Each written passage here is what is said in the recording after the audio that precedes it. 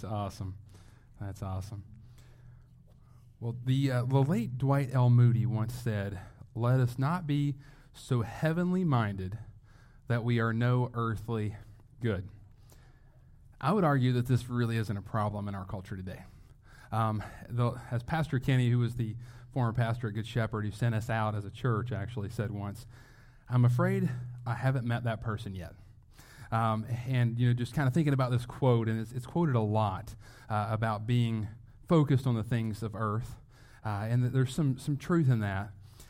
However, what he was saying is, what Pastor Kenny was even saying, was that our issue's not that we're too heavenwardly focused. In all honesty, we're probably the opposite. But something that I was praying about this as I was looking at this scripture in Colossians 3, 1 through 4, I started thinking about our destination. We'll see this in verse 4, our destination of heaven, right? And we know where we're going to be going as believers in Christ. But we must know where we're going in order to make the right directional choices to get there, right? It helps us make decisions as we are moving forward to know where we're going to end up. If you're going to Florida, you don't just say, hey, I wouldn't just say, hey, we're going to go on vacation. All right, John, I'll meet you there. And I don't tell you where I'm going. Hey, man, I'm going to meet you there. I'll see you in a couple of weeks. And I'll see you, just pack your stuff, get ready to go, and let's go. Right? He may end up in Arizona. He may end up in California. He doesn't know what direction he is going. And so this kind of came to my mind here. You can only know what direction you are to go if you know the destination in which you are heading. So you can only know the direction you are to go if you know the destination in which you are heading. And as we come to decisions in life, and we're going to go into this a little bit more detail, and unless we are focused on eternity, unless we know our destination, unless we know what really, really matters, well, the directions or the decisions that we make aren't going to make much sense. We're going to struggle with being nearsighted, just seeing what's in front of us, right, instead of seeing eternity in mind. And I pray that as we study the Scripture, we can see the benefit of having higher thoughts, of being heavenly minded. So join me as we read God's Word here in Colossians 3, 1 through 4.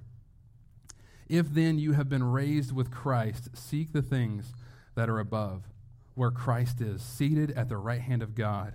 Set your minds on things that are above, not on things that are on earth. For you have died, and your life is hidden with Christ in God. When Christ, who is your life, appears, then you also will appear with him in glory. Let us pray. Jesus, we thank you so much for your word. We thank you for this time to be able to spend studying it. Thank you for the privilege of being able to preach your word. God, may it be your word that's preached, not my word. Lord God, open up our hearts and minds to hear it. Help it to change us from the inside out. May we not just nod in agreement to your word because we don't really want to argue with it because it's not kosher to argue with God, but may we be obedient to it. May we take it. May it change us from the inside out. May it change our thoughts, our attitudes, our actions, our decisions. And may we leave today, this morning, changed for the better by your word. Not by my word, but by your word, God. We thank you, Lord. Amen. So today we're going to discuss 3 ways that we should think heavenward in a biblical way. So number 1, you should think heavenward because your Lord is above. Because your Lord is above. I'm going to reread verses 1 and 2. If you then have been raised with Christ, seek the things that are above, where Christ is, seated at the right hand of God. Set your minds on things that are above, not on things that are on earth. I'm sure we've all heard of if-then statements, right? If you do this, then this will happen, right? If there's if-then. It's like a cause and effect kind of thing. And Paul starts this off with if-then, right? And so what's he talking about if? Like if we have to rewind a little bit to chapter 2, we have to realize this is a letter. It's written in contiguous fashion. We're not to just take it apart. So we have to see what he meant by if. And so he's just finished talking about what it means to be qualified, not disqualified, and he's just talked about how Christ surpasses everything else, and our lives are all about Christ. And so then he goes into the fact, then, if you believe that stuff, then you've been raised with Christ. Right? And that means that we're saved. We're born-again believers. The old has gone. The new has come. But when we come to this verse, if then you have been raised with Christ, seek the things that are above.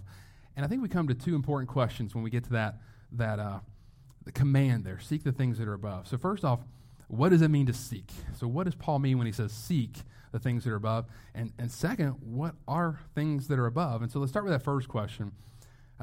What does it mean to seek? And this word seek is written in the imperative present tense. And for those of you who are like English, unlike me, you're like, oh man, I love when he says things like that.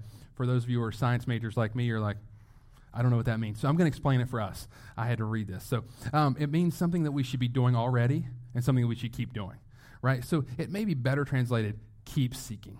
It's a continuous action that should have already been happening, right?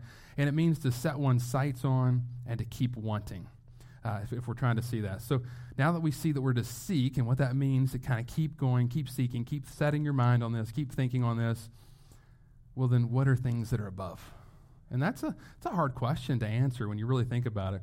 But I think the best way to start there is like the qualities of Christ. So things that are qualities of Christ would be things that we should set our minds on. And things like wisdom and purity, tenderness and strength, forgiveness and mercy, love and righteous judgment. However, the most important thing we can seek that is above is Jesus Christ himself. So there's nothing higher than Jesus Christ. He is resurrected and at the right hand of the Father. And we're going to bring a couple of parallel scriptures here, too, to see why we should seek Christ first above all. So when we're setting our minds on things that are above, this is why Christ should be number one. And the first point we have here, out of many points that we could go into, but that we see here, we should seek Christ who is our sustainer. We should seek Christ who is our sustainer. And Jesus actually mentioned this more clear than anyone in Scripture in Matthew 6:33. He says, but seek first the kingdom of God and his righteousness, and all these things will be added to you. He is our sustainer, our provider. He sustains us with energy, sustains us with clothes. He clothes the flowers. He feeds the birds, right? So how much more does he care for us when we're looking at that? So we're to seek the things that are above, and that he will be our sustainer and provider. Next, we see that we should seek Christ who is supreme. We should seek Christ who is supreme. So if we look at Colossians, if we just saw Colossians 3:1, it says that he is seated at the right hand of God. And I know we've mentioned that a lot, and I'll even say that a lot. Jesus raised from the dead, and he's now seated at the right hand of the Father. And sometimes people are like, well, what does that really mean, that he's at the right hand of the Father? Because we know that the Trinity, God is one God, three persons.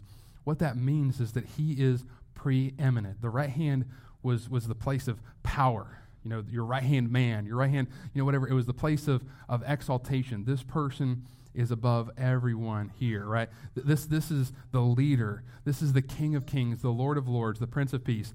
That's what it means. He is supreme. He is preeminent above all, as we talked about in Colossians 1 and a little bit in 2 as well. The psalmist actually pointed to this supremacy in Psalm 110:1. You see David write, the Lord says to my Lord, sit at my right hand until I make your enemies a footstool. So as the psalmist so directly said here, he's at the right hand, he is supreme, and not only is he supreme, but all of his enemies are under his feet. He is above all. He is wonderful, right? So is there anything better we can set our minds on than the King of Kings and the one who is our sustainer and our provider? Then we get to verse 2, and it says, set your minds on things that are above, not on things that are on earth. So now Paul has just exalted Christ. It's been very Christocentric. He's saying, hey, Jesus is the right hand of the Father. Set your mind on things that are above. Obviously, Christ is above. Let's worship him. And now we see a practical point here. Set your minds. So now we've kind of taken it from seek, look toward. Now set your minds on things that are above, not on things that are on earth. Paul's just trying to make it more practical on a day-to-day level here. How you follow Jesus Christ on a day-to-day level. So not only should you seek Christ, but you should also think and set your minds on things that are above. So how do we apply that principle to our lives? How do we take this thought, okay, yeah, I hear you, Pastor. You're saying, hey, seek Jesus, set your mind on Jesus, think about good things, think about heavenly things, think about, Christ. Well, how does that play out in our lives day to day? Well, as we started off our sermon, we must know our eternal destination so that we know what direction to go, so that we know what choices to make, what we're supposed to do, right? And a few practical examples of how this would look is when we go to buy a vehicle, think about after I purchase that vehicle, how's that going to affect my giving to the kingdom of God? When we go to buy a house, we think about how's that going to affect my giving toward missions? When we go to move somewhere, how are we going to reach our community? Or where are we supposed to move? Where's the Lord trying to put us, right? How we spend our money, how we spend our time is paramount to how we worship God. It is such a direct correlation. So a barometer measures atmospheric pressure. I know Gene over there, he definitely understands barometer with his inner ear stuff going on and things. He knows when the pressure's going to change. He comes to me, he's like, yeah, it's going to rain today. Or he can tell better than probably a real barometer out there. And so the barometer of our lives is our finances a lot of times, and is our time. So when you look at somebody, how they spend their money, how they spend their time, how they think, what they set their minds on is a good way to see, is the pressure right or not? Is it more of an earthly pressure, or is it more of a heavenly pressure? Is it a on the good side of the spectrum here, or is it on the bad side of the spectrum? It's very, very important to look at your life and judge it accordingly, saying, okay, when I'm looking at what I'm thinking about, what am I spending more time on? When I look at my week, how I plan my week, how do I spend that? Do I think about what I can do, what I want to do, where I want to go? Do all my sentences start with the word I? Do they all end with the letters M-E at the end? Or is it all about Jesus Christ, right? And that's a tough measurement sometimes to be able to figure out. So we need to live our lives with purpose, right? And that purpose needs to be all about glorifying God and making much of Christ. It needs to not be all about what we want to do. It needs to not all be about how we feel, what our preferences are, where we want to spend our money, spend our time. It's all about seeking the Lord. And as decisions come, may we set our hearts, our minds on things that are above. May we look at eternal significance as we make these directional choices, these decisions of how to spend our money, how to spend our time, where to invest our lives, what church to be a part of, what groups to be a part of, who to call. All of those things, every decision we make, may we think higher, not just this is what I want to do. I just don't feel like doing that today. I know the Lord wants me to do this, but I just don't want to. May we not think that way, or what our own preferences, but may we think our first question needs to be, Lord, what do you want me to do? Right? God, what car do you want me to buy? God, what house do you want me in? God, what do you want my kids involved in? Those activities, right? There's so many decisions that we make, and sadly, we live in this humanistic and individualistic culture, and it pretty much says, have it your way, right? You deserve a break today. All the slogans that we hear from the media, from advertisements, it's all about exalting your decisions and what you want, and you deserve this, right? And it all feeds into that. And sadly, it's hard to find people who are other-centered and most of all Christ-centered and not self-centered. Because our natural American self, like this is just our culture, is I got to get mine. You talk to like athletes and they'll talk about getting paid, right? And they don't care if 3 people get cut on the team so that they can get their salary, but they're going to get theirs, right? It's all about this. I'm going to watch out for me and mine instead of I'm going to exalt Christ. And how do we live our lives? Are we living in I'm going to make sure I get mine. I'm going to make sure I'm taken care of. Are we looking at, first and foremost, God, what do you want me to do? How do you want me to spend my time? How do you want me to spend my money? Because it's your money and it's your time. Every breath that I have comes from you. It's not mine. It's yours. My kids, they're not mine. Right? So it's not my prerogative to say, well, I want him to be this or I want her to be this. It's God, what do you want from them? What do you want them to be involved in? Right? God does give us good gifts. He is a blessing God. In James 1:17, we see that he does give us good gifts. He gives us rest. He gives us vacations. He gives us those things, and those are wonderful. But our life shouldn't be marked by that, right? Our life should be to the point where we need that vacation because we've poured ourselves out as a drink offering, as Paul says. He poured himself out, and Jesus did that, right? And he would pour himself out to the point where he would need a break, and he would go and get away and spend time with the Father. He would have his vacations, right? Staycations, we'll call them, that he would do. And so I know we do need that, but I pray that we're a church that ultimately is heavenly minded and not self-minded, self-centered, and that our thinking is higher thinking, that when we make our decisions, that we're not just thinking about pleasure, that we're not just thinking about what will make me feel good, what will bring me the most happiness. That's another thing, another lie that we hear from our culture. Do what makes you happy. No, do what makes you holy, right? We are to be holy. We're to be set apart. That's what that word means. We're not to be like the world. We're not to make decisions like everybody else makes. Others should look at your decisions and be like, I don't know why you just did that. That doesn't make any sense. Like, why would you not do this? Because you'd make a lot more money. Why don't you do this? Because, just look at how great this is. That's what everybody else is doing. Now, people should look at you and scratch their head and say, I don't know why that he or she makes those decisions, but they have a strong conviction, and I don't really know what it is, but they do that. May we be that kind of church where people look at us and say, they don't really understand why they do what they do. That's a good thing. We're thinking higher at that point. And number 2, you should think heavenward because your life is above. Because your life is above. For you have died, and your life is hidden with Christ in God. Man, that's tough. So first off, we've kind of seen why we need to be heavenward in orientation. Because we're dead. The old us has died. So like we talked about before, the new us has been raised with Christ. We're a new creation. The old is gone, the new has come. We see this in 2 Corinthians 5:17. Therefore, if anyone is in Christ, he is a new creation. The old has passed away. Behold, the new has come. I think it's pretty clear there that our old life should be dead. Our flesh, what our desires are without Christ, should be put to death. Sadly, although we are born again in the Spirit, our flesh is still there fighting. And you see Paul talk about it in Romans, how he doesn't do what he wants to do and how he does what he doesn't want to do. And the flesh is just fighting his spirit at all times. And we see the flesh, or the spirit is willing, but the flesh is so weak. We want to do what's right. The desire's there, the spirit's there, but the flesh is fighting. And so we're going to have to fight that. We got to continually die to our flesh. That is true. And I think we get that. Okay, we're supposed to be moving forward. The old us is dead. I get that. But what does this mean whenever he says your life is hidden with Christ? What does that exactly mean? What about this word hidden? And this word hidden is crypto, is the Greek word there if we're looking through. And it means to conceal, to keep secret, hidden, and made invisible. And you kind of scratch your head like, where's he going with that? Where's he going with your life is hidden with Christ? And what he's saying is when you become a believer, when you're born again, the old you is dead, the new you has been raised. But here's the thing, your neighbors, people around you, they're still seeing your flesh and bones, right? They're not seeing your new life that's hidden in Christ. So when they watch you, they're going to be like, I don't get it. Like, he or she still looks the same. Their face isn't glowing like Moses when he came down from the mountain. It's not like that they are walking.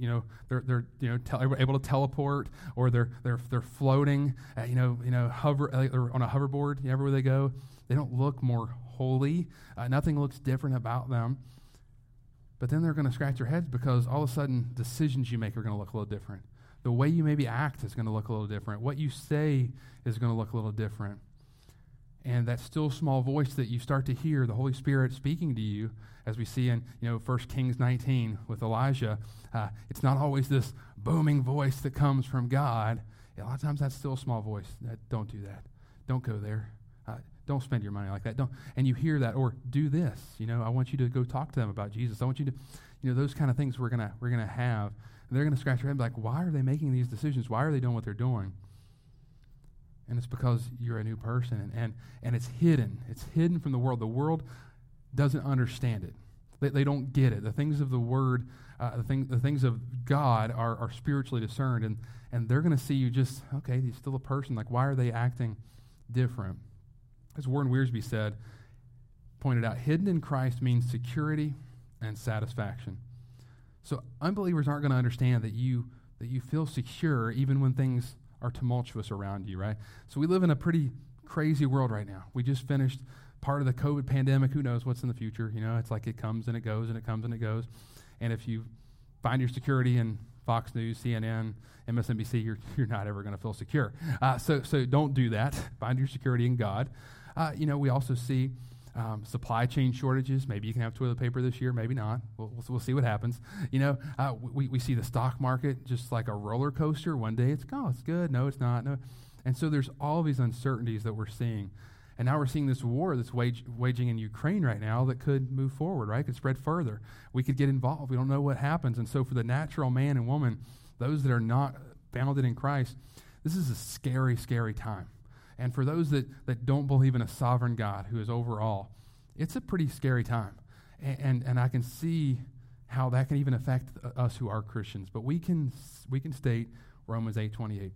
Everything is going to work out for the good of those who are in Christ Jesus, right? Who are called according to his purpose. So even in suffering, I'm not saying that war's not going to come home, that we're not going to be a part of that we're not going to be, I'm not going to say supply chain issues aren't going to affect us. Maybe I tried to buy a car recently. It's pretty tough. So it's going to affect you some way, or your peanut butter or whatever you're trying to buy at the store. It's hard to find things, right? But what I am saying is God will sustain you, and he will care for us. So we don't have to be to worry about that. We can fully realize the peace of God because of the Holy Spirit that lives inside of us. That life hidden with Christ, that life comes with a blessing called the fruit of the Spirit, as we've talked about before in Galatians 5:22 through 23. One of those is peace. And so the world should see that peace in you and should see, even when things seem pretty hectic, they seem like they're crazy, your life is heaven bound. You know that you're secure, that you know what destination you're going to. So when you make those decisions on earth, you're able to make them with eternity in view, not in just the temporal, not in just, I need to make sure I preserve this, or I want to make sure I keep these comforts. We can make those decisions. There's wisdom in some of that, but we don't need to worry that way because God holds our future, right? We're able to rest in the satisfaction of Christ as well, right? And unbelievers may not understand how your satisfaction can be not directly linked to your stuff and to your situations and circumstances. Your satisfaction in life, you can be in a bad relationship and still have peace and satisfaction. And you can still be fulfilled in Christ. You can be in a family that just is very dysfunctional, and yet you can still be satisfied in Christ and fulfilled and peaceful. You can be at a job that's just a horrible, horrible job, but you can still find satisfaction and fulfillment because of Christ. And the world can look at you and say, man, your life stinks. You've had a rough go at it. Things are just going bad time and time and time again. Why do you keep following this Jesus? He seems like he's just leaving you out to dry. I don't understand what you're doing. But yet they look at you and they're like, man, you still seem so peaceful. You still seem fulfilled. You still seem like things are going okay for you, even though things are a mess in your life. Well, it's because our life is hidden in Christ. They can't see the peace that we have inside. We must fully realize the promises of God, right? That peace and that patience, kindness, goodness, faithfulness, gentleness, self-control. There is nothing more satisfying. If we're trying to find satisfaction, there's nothing more satisfying than a right relationship with our Savior. Nothing more fulfilling than a right relationship with our Savior. Brothers and sisters, we should think heavenly because our life is above. We're going to discuss the future glory of what that looks like in our last point here in just a moment. But let us not miss that it's not just all about looking to our destination. It's about realizing that destination is guaranteed and that we are already in a right relationship with God once we put our faith and trust in Jesus Christ and repented of our sins. So it's great to be heavenwardly bound thinking, to have higher thoughts. That's great. But it's not one of these kind of things where it's like, oh, life is awful right now, but we have hope for the future. That's great. Life, it's that Eeyore syndrome where it's like nobody knows what I'm going through. We don't have to live that Eeyore life, right? We can be joyful even when we're not happy. We can have peace even when things are tumultuous, right? Because that eternal life is a guarantee. That destination, it's not like we're going to get lost. We may make some directional errors, and God will have to convict us and rebuke us and sometimes discipline us, which is not very fun. Been there many times. That 2x4 at the back of the head, sometimes I have to get taken behind the woodshed because I'm a stubborn, stiff-necked person at times, and he has to be a little bit more direct with me at times. But yet he will continue to put us back on that path if we are true believers, and that destination is there. And that relationship, he didn't just say, hey, here's a GPS, see what happens, right? He gives us his word, which gives us a lot of directional choices, a lot of decisional input here. But he gives us his Spirit that walks along this whole journey with us, and we're not alone. We're not making decisions blindly. And we're able to enjoy that right relationship with Christ even as we move toward that destination. So that we make those decisions, we can walk with him. I pray that we continue to walk this life on earth with a eternal perspective and focus on the one who is eternal. And finally, you should think heavenward because your land is above. Because your land is above. When Christ, who is your life, appears, then you also will appear with him in glory. So Paul ends these 4 verses with this amazing statement. It's a statement that kind of flies right in the face of this so-called Christian subculture that says, hey, just add Jesus into what you're already doing. Just have him sign off on your life, right? Here's your plans. Here's where you're at. Just ask him to come along. He's your co-pilot. Just see what happens. And this Christian, so-called Christian individualism that is so prevalent in our culture today. It's all about you. It's all about your happiness. It's all about your wealth. It's all about your health. It's all about all those things.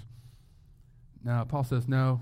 When Christ, who is your life, it's not you have your life and Christ is added on. No, Christ is your life. Man, that's a tough statement. Christ is your life. He's not to be placed in a box. And this is my Jesus box. This is my work box. We've talked about this before, I think. This is my family box. This is my play boxes. And I'll pick Jesus up out of this one every Sunday, and I'll go to church. I did my thing. But now I'm going to go do what I'm going to do elsewhere. I'm going to close that box, going to put him back in there, and I'm going to keep going and doing what I want to do. That's not how that works, right? Jesus is your life. There is no box. There are no boxes. Everything should be together, and Christ is your life. Everything that he wants you to do is what matters. He's not somebody we go to occasionally when we need help. He's not our, get out of jail free card. He's not, we're not going to use him like that because your life is not your own. 1 Corinthians 6:20 says this so well, for you were bought with a price, so glorify God in your body. Friends, you know what that price was. He took the punishment that you deserved on the cross, that I deserved on the cross, and he died on that cross for us. He paid the penalty for us. He bought us back. Not brought us. He bought us back from hell, from death. And now we're able to have eternal life with him. So your life is not your own. The decisions that you make need to be made that way. You are not your own. You are Christ. And so when you make those decisions of where you're going to go, what you're going to do, what you're going to buy, those things all need to go through the lens of Christ because he is your life. You have no life if it's not for Christ. Your life, your eternal life will be eternal death in hell without Jesus Christ. So you need to live as such. And Paul said it even more directly in Philippians 1:21, which we just went through one of the last books, a couple of books ago. For me to live is Christ, and to die is gain. Man, that's a rebuke to us today. A lot of times for us to live, what does it mean to live the good life? Most of us wouldn't say to die for Christ. It's like, just to die, that'd be gain. That'd be the good life. Let me just die, or let me just pour myself out as a drink offering. And finally, getting back to our verse. At the end here, it says, so when Christ, who is your life, appears, what's it say then? Then you also will appear with him in glory. When Christ appears, you will also appear with him in glory. Friends, vindication is coming for us. Right now, the world sees us, and they're like, man, these people are crazy. It doesn't make any sense why they would give some of their money and why they would want to fellowship and get together and meet on Sunday morning when they could sleep in after partying all night Saturday. Like, this just doesn't make any sense. Why are people doing this? Like, think about the vacations they could take if they didn't tithe or give money to the church. Think about what they could buy for themselves. They could probably have a nicer ride. They could probably have a bigger house. Like, why are they giving to this church? Why are they giving to missions? Why are they sending people to lands that don't even want them there in the first place, right? Why are they sending people to Africa or to Asia or this? Like, this doesn't make any sense. And so those things bring misunderstandings. They bring persecutions.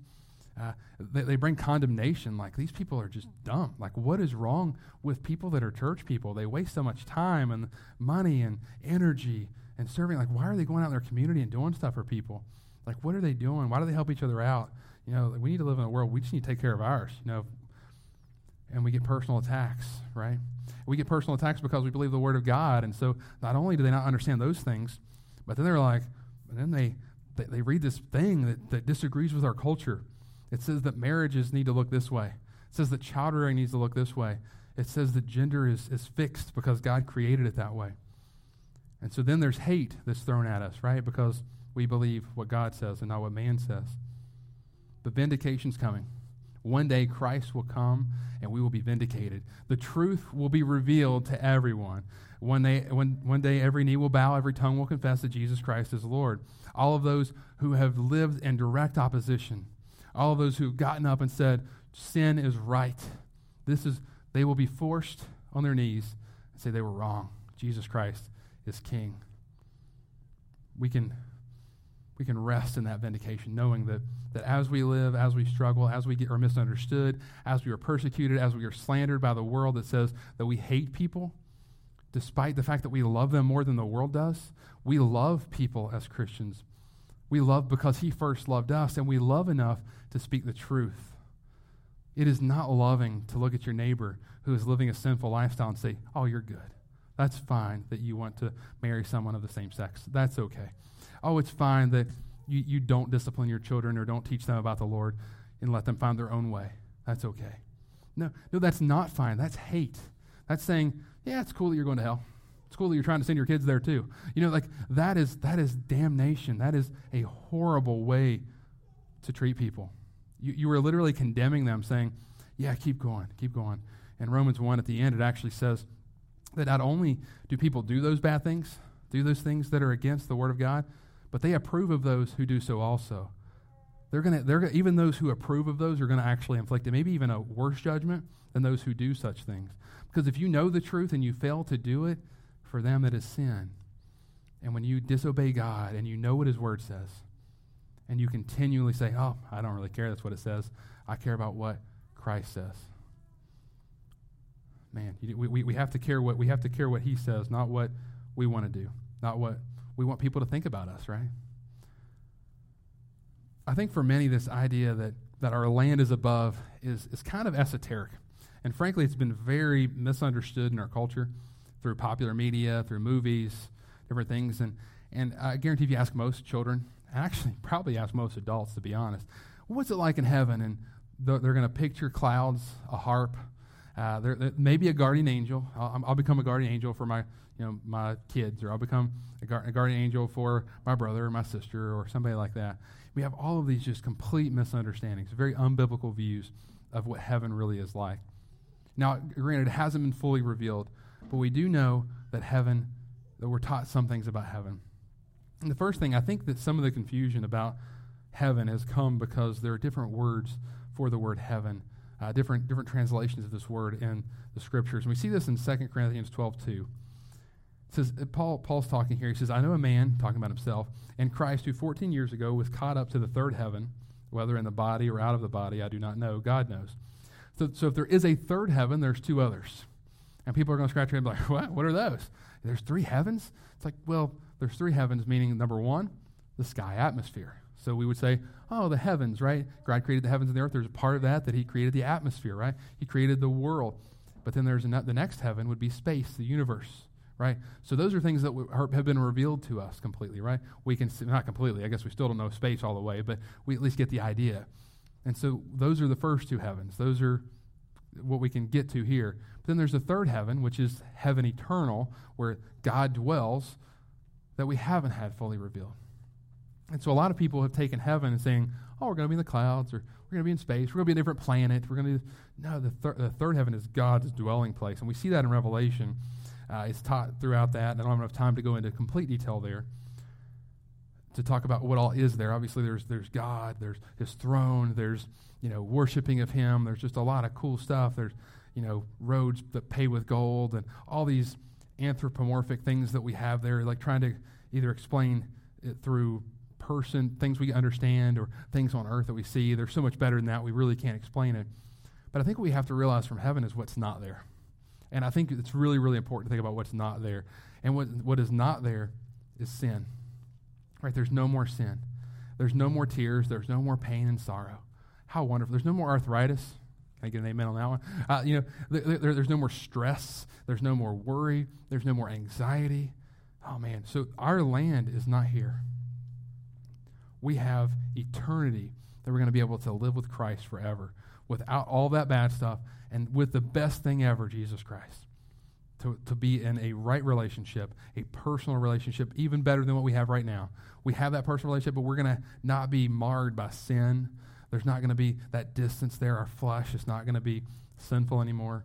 It's going to be amazing. We could talk about that for ages, but my goal in this kind of just short excursion of, hey, toss off all the cultural things that you think about when you think of heaven, and let's look at the Scripture. And I would challenge you, read through Revelation where it talks about 21, 22. You can read about the throne room as well as you're kind of going through Revelation, and see what the Bible actually says about heaven. And then it'll help you look more forward to it. Like, wow, this is great. It's not going to be something that's just not going to be like a letdown. You're not going to get to heaven and be like, man, I can't believe I did that. Like, why didn't I just live it up on earth? No, heaven will be greater than any earthly experience you've ever had, any earthly pleasure you've ever had. It will be so much better. I promise, my friends. It is that awesome. That is because that's what God promised. As we come to a close, I pray that we remember we need to stay focused on our destination if we want to maintain the right direction. Say that again. We need to stay focused on our destination if we want to maintain the right direction. So just like we mentioned at the beginning of the sermon, we should think heavenward because our Lord is above, because our life is above, and because our land is above. And as we continue living our lives with Christ, I pray that we live like we're not home yet, like we haven't arrived at that destination. We're still striving, we're still driving, we're still moving toward that destination. And Building 429 wrote this song, Where I Belong. I'm sure most of you heard it. And they say, all I know is I'm not home yet. This is not where I belong. Take this world and give me Jesus. This is not where I belong. And I pray that that's your heart. Take this world and give me Jesus. You know, my destination, my land is above. My thoughts will be higher thoughts. My decisions will be higher decisions because Christ is higher. He is greater. Through his sacrificial atonement on the cross, I now have access to the greatest blessing ever created, and that is eternity with Christ. So this world, it's plagued by destination unknowns, right? Just so many destination unknowns. People live their lives with this destination unknown thing. Oh, well, that's why so many commit suicide, because they think, if I get here, this is what's going to happen. I'm going to be happy if I become the CEO. I'm going to be happy if I become this famous athlete. And what happens? A lot of times suicide, because they get there and they're like, man, I've heard so many quotes. If I knew it was this lonely on the top, I would have never tried to get there. You know, Tom Brady, after winning so many Super Bowls, and now he's coming back again. So he's coming back again, right? Because he's still trying to find his fulfillment. Being the greatest of all time, the best quarterback ever, has still not fulfilled him. He keeps saying there's unfinished business. What he doesn't realize is that unfinished business is with Christ. It's not with football. It's not the NFL. It's not breaking another record. It's not his passing touchdowns or his interception ratio. It's not his quarterback rating. It's unfinished business with Jesus Christ. That's what he's looking for. He just doesn't know it, or he refuses to buy into that, because that would make him change his life, right? And that's what holds a lot of us back, because we have to make different life decisions when we do that. This world is plagued by destination unknowns, but as a saved believer in Christ, stand firm on the destination that is known. Right? For us who are believers, it is not a destination unknown. It is a destination that is known, namely heaven. Let us pray. Heavenly Father, thank you so much that you have given us a known destination, a place to strive to, a place to look forward to. Thank you that you've guaranteed victory through your Son, Jesus Christ, who died on the cross for our sins. Lord, I pray that if anyone here has not put their faith and trust in you, that they repent or turn away from their sins and accept that free gift of salvation through you and you alone. And I pray for those of us who have made that decision to follow you, who have repented, who have turned away.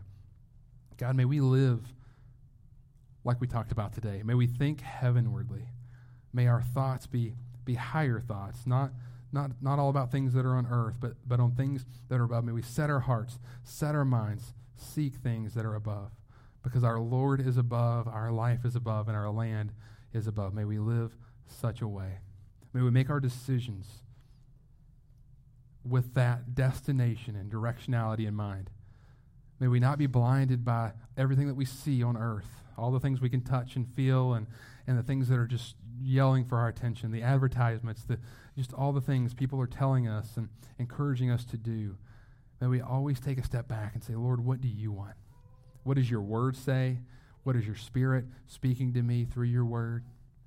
Lord, what am I feeling convicted about? Which direction am I being pushed toward?